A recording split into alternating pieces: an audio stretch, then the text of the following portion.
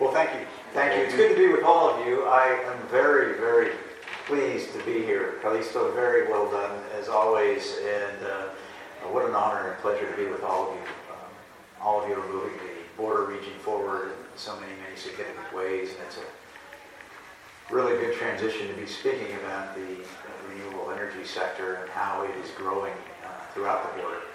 I think it's important to point out that as an organization, are privately funded. We're an economic development and policy advocacy group that represents Ciudad Juarez, El Paso, and Doñana County, New Mexico, Las Cruces. So we are at the front of seeing a dramatic transformation. I don't want to repeat many of the data and information that has been presented on reshoring, nearshoring, but it is happening and it's real. Our organization 7 years ago, when I took over the organization, saw very few, if any, reshoring, nearshoring opportunities. Today, we're at record levels of activity for vetted projects, mainly in manufacturing. Almost 40% of those projects are reshoring, nearshoring opportunities. And if I might drill in a little more, and I know my sister organizations throughout the border on both sides, which are economic development organizations, are experiencing the same thing. But to drill down further, the importance of why we're talking about this subject on this panel is that our mega projects that are rolling in now, $500 million US and above investment, virtually every single one of them want renewable industrial parks. They want to build a renewable facility, and these are facilities that are 1 million square feet typically and above. So this is significant that we're talking about that. So I want to plant that as an introductory comment, but again, thank you. It's an honor to be here. Thank you, John. Well, number one, how has the trend towards reshoring and nearshoring production gained momentum in recent years, and what are the main drivers behind this shift? Well, we're experiencing, as I said, record levels of interest in our area, but I think we're preaching to the choir here in that we talk about friendshoring, nearshoring, reshoring ad nauseum, but we have to realize that we're not automatically a default location for the movement of jobs in the manufacturing sector from China. We are, I'm talking about we as a border region, Brownsville, San Diego, both sides of the border, are going to be facing increasing competition from countries like Vietnam and India. So we can't just sit back and relax and expect that things are going to automatically continue to flow to our region, because these countries, those two in particular, are investing heavily in their workforce, they're investing heavily in their infrastructure. And just recently, Apple has moved its Chinese manufacturing to Vietnam for its the earbuds, as I understand it. Hasbro has moved out of China to India, and this trend could continue. So what we need to do is prepare for the eventuality that there will be new and different competitors in this global marketplace of movement of jobs.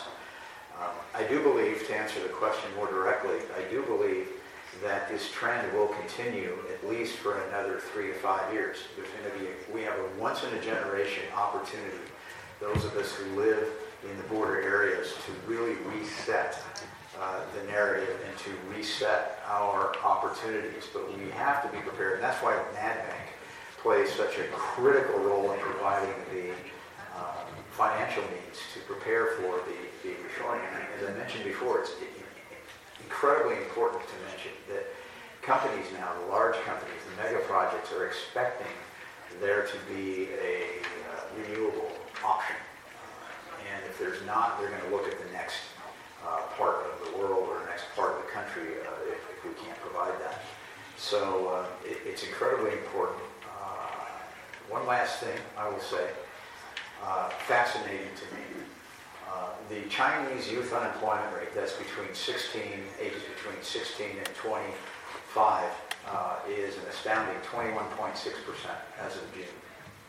To put that in perspective, the U.S. youth unemployment rate is something along the lines of usually hovers around 8%. Mexico's officials, statistics usually around 7.5%. Something's going on, obviously, in the Chinese economy that is very astounding. So much so that the National Statistics Bureau in China, as I understand it, is suspending the unemployment reports starting in August because, for obvious reasons. It's very bad news in their economy. So the trend is certainly moving in our direction. Unemployment rate is skyrocketing in China. That will continue, I believe, and so stay tuned on that. Continuing with John, how can regions like the Borderplex best position themselves to attract reshoring, nearshoring in key industries? What competitive advantages can North America leverage versus China? Well, there are some obvious advantages that we have to offer. Geographic location, access to global markets, the North American market, the wonderful workforce that we have, and I want to focus on workforce and infrastructure. First part on infrastructure, I don't want to repeat again the data that's been provided earlier today, other than to simply add that the Perryman report that came out and was commissioned in Texas said that for every minute there's a delay on the bridges, it costs the North American economy $1 million. It kind of echoes what the ambassador was addressing in his introductory remarks. I am very, very happy to see that there is now a serious effort across the 2,000-mile border to invest in new technologies. In El Paso, thanks to our Congresswoman Veronica Escobar, we were able to get $700 million for an improvement to the Bridge of the Americas. So that's a significant investment in our infrastructure. If we don't prepare for that, it will not optimize the job growth that we will inevitably see. To transition into my second point, 3 years ago I testified in front of the Texas legislature and in front of Congress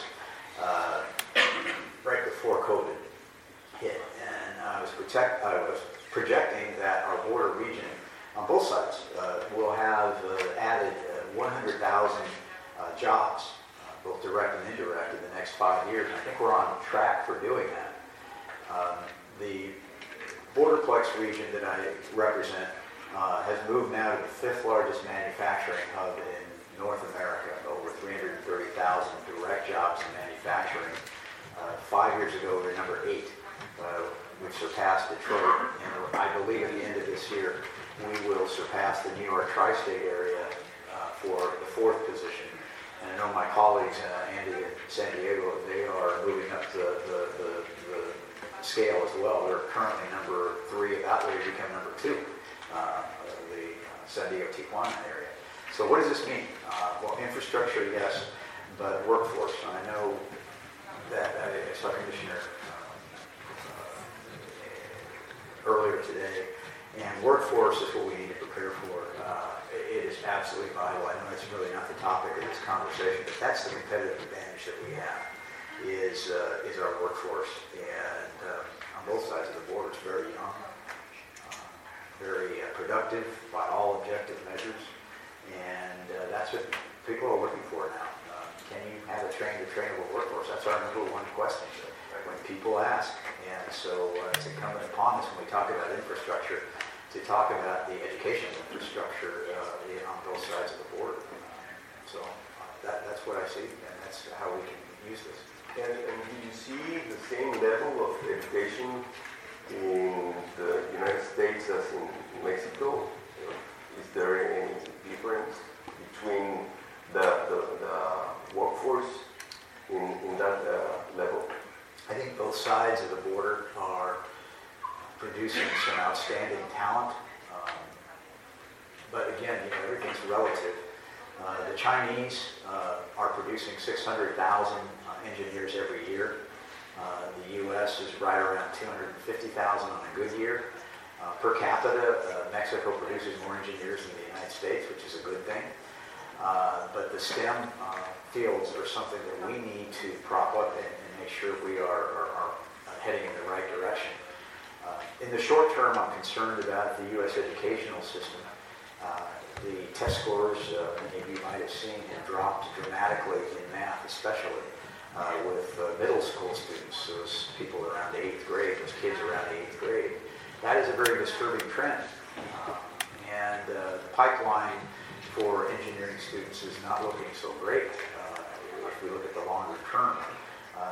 So on one hand, the workforce is an advantage, but if we don't continue to encourage our young people to get into engineering, we're going to be not optimizing our opportunities. Again, this is a once-in-a-generation opportunity we're talking about. Another question, John. In your view, what policies or initiatives could further accelerate reshoring and nearshoring to strengthen North American industry and reduce reliance on China? Well, we have, at least in the United States side, have launched a federal program of spending, industrial policy that I think will, whether it's CHIPS Act, the IRA, all of the major pieces of legislation that passed in the last 18 months will, for at least the next few years, bolster, I call it the pull factor of jobs to be created in the United States. If there's a cloud on the horizon that really concerns me, if I might, and this is, I think, a significant point for all of us, presidential election year in both countries coming up next year. I am extremely concerned about the national rhetoric on the U.S. side of the border and how it will impact us. Comments like invading Mexico to stop the drug cartels, blockading Mexican ports to stop the fentanyl trade from China, using deadly force to stop suspected drug smugglers coming across the border. These comments a few years ago was considered crazy talk. Today, it's getting normalized in the presidential discourse. How does that affect us on trade? We will be doing the 6-year review of the USMCA in 2 short years, thereabouts. And this anti-Mexico rhetoric is potentially poisonous to the trade relationship of both countries, the bilateral relationship, especially in the grander picture. So we all have to be on guard for this. It doesn't take a political scientist to figure that if this type of hateful rhetoric continues, it will probably spawn some nationalistic thought in Mexico during their presidential election, during your presidential election. And then the spiral downward continues. I'm not saying, nor will I predict that will happen, but these types of things are a threat. It will stop the investments in NADBank potentially.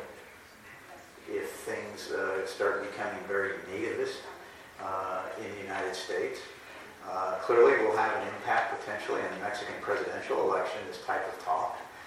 And it's something we all need to be very cognizant of, very aware of, and push back as much as we possibly can. It's a grander picture view of what's going on in both sides. But if we're not careful, this could spin very much out of control, and it has me greatly concerned. It's something that certainly I'm trying to work on and very, very concerned about. One last question for you, John. Looking ahead, how concerned are you about China's economic practices and ambition to dominate strategic technologies and industries? How big of a strategic threat does China pose to North American economic competitividad and national security? By way of background, about 10 years ago, a decade ago, I gave a speech in Albuquerque when I was Secretary of Economic Development in New Mexico. And I could spot the trend, and I declared at that speech in Albuquerque that the Chinese manufacturing experiment was going to fail if it hadn't already started to fail at that point. for a variety of reasons. Increased labor costs, utilities are expensive in China. The theft of intellectual property that is very routine. The unsettled political environment, and this is certainly 10 years ago with the geopolitical tensions between the U.S. and China, the Sino-American relationship wasn't nearly as strained as it is now. So, again, as I mentioned, those statistics about the challenge the Chinese are facing, I'm an optimist that North America, it's our time. This business about the Chinese century, I don't think it's going to happen. China wanted to surpass the U.S. GDP by 2030. It's not even going to come close. They have 150 million units that we know of housing that is not filled, but it's been leveraged by debt. There are road projects that are being canceled. All sorts of things are going on in China that we don't know the whole full story of. And I'm not bashing China for the sake of bashing China. These are just economic facts. The confluence of crises, as I call it, bear in our favor. We've already mentioned that, those crises that are existing around the world, mainly in Asia, certainly China, Taiwan. Won't repeat what's been said before. But I always truly believe that our system, our trading relationship, our interdependence economically creates a center of gravity that's undeniable for these jobs and for our advantage to play out over the next few years. I am not as worried about China as an economic power. I am worried more about China as a military power. And that might seem like a disconnect. The two are certainly related. But I am very concerned about their military operations. Some of their IP theft has gone directly into the military. I don't want to digress too much off the topic, but the bottom line is that Mexico, we need to start talking about this in state capitals and in Washington, D.C. Mexico is an economic and political ally of the United States. And if we view Mexico in Washington, D.C., anything other than that, we're in trouble. From a geopolitical standpoint, don't you know the Chinese would love to fill that vacuum? So that's how we need to start positioning this relationship in terms of the most general sense. It's talking about Mexico as an economic and strategic ally. And we know that in this room. But you go into other parts of the United States, they don't see it like that. And so we need to be very forceful in vis-a-vis the Chinese relationship, how Mexico we need very desperately in our corner. And of course that means better trade, more jobs, and of course more investment in our local infrastructure. Yeah. Thank you, John.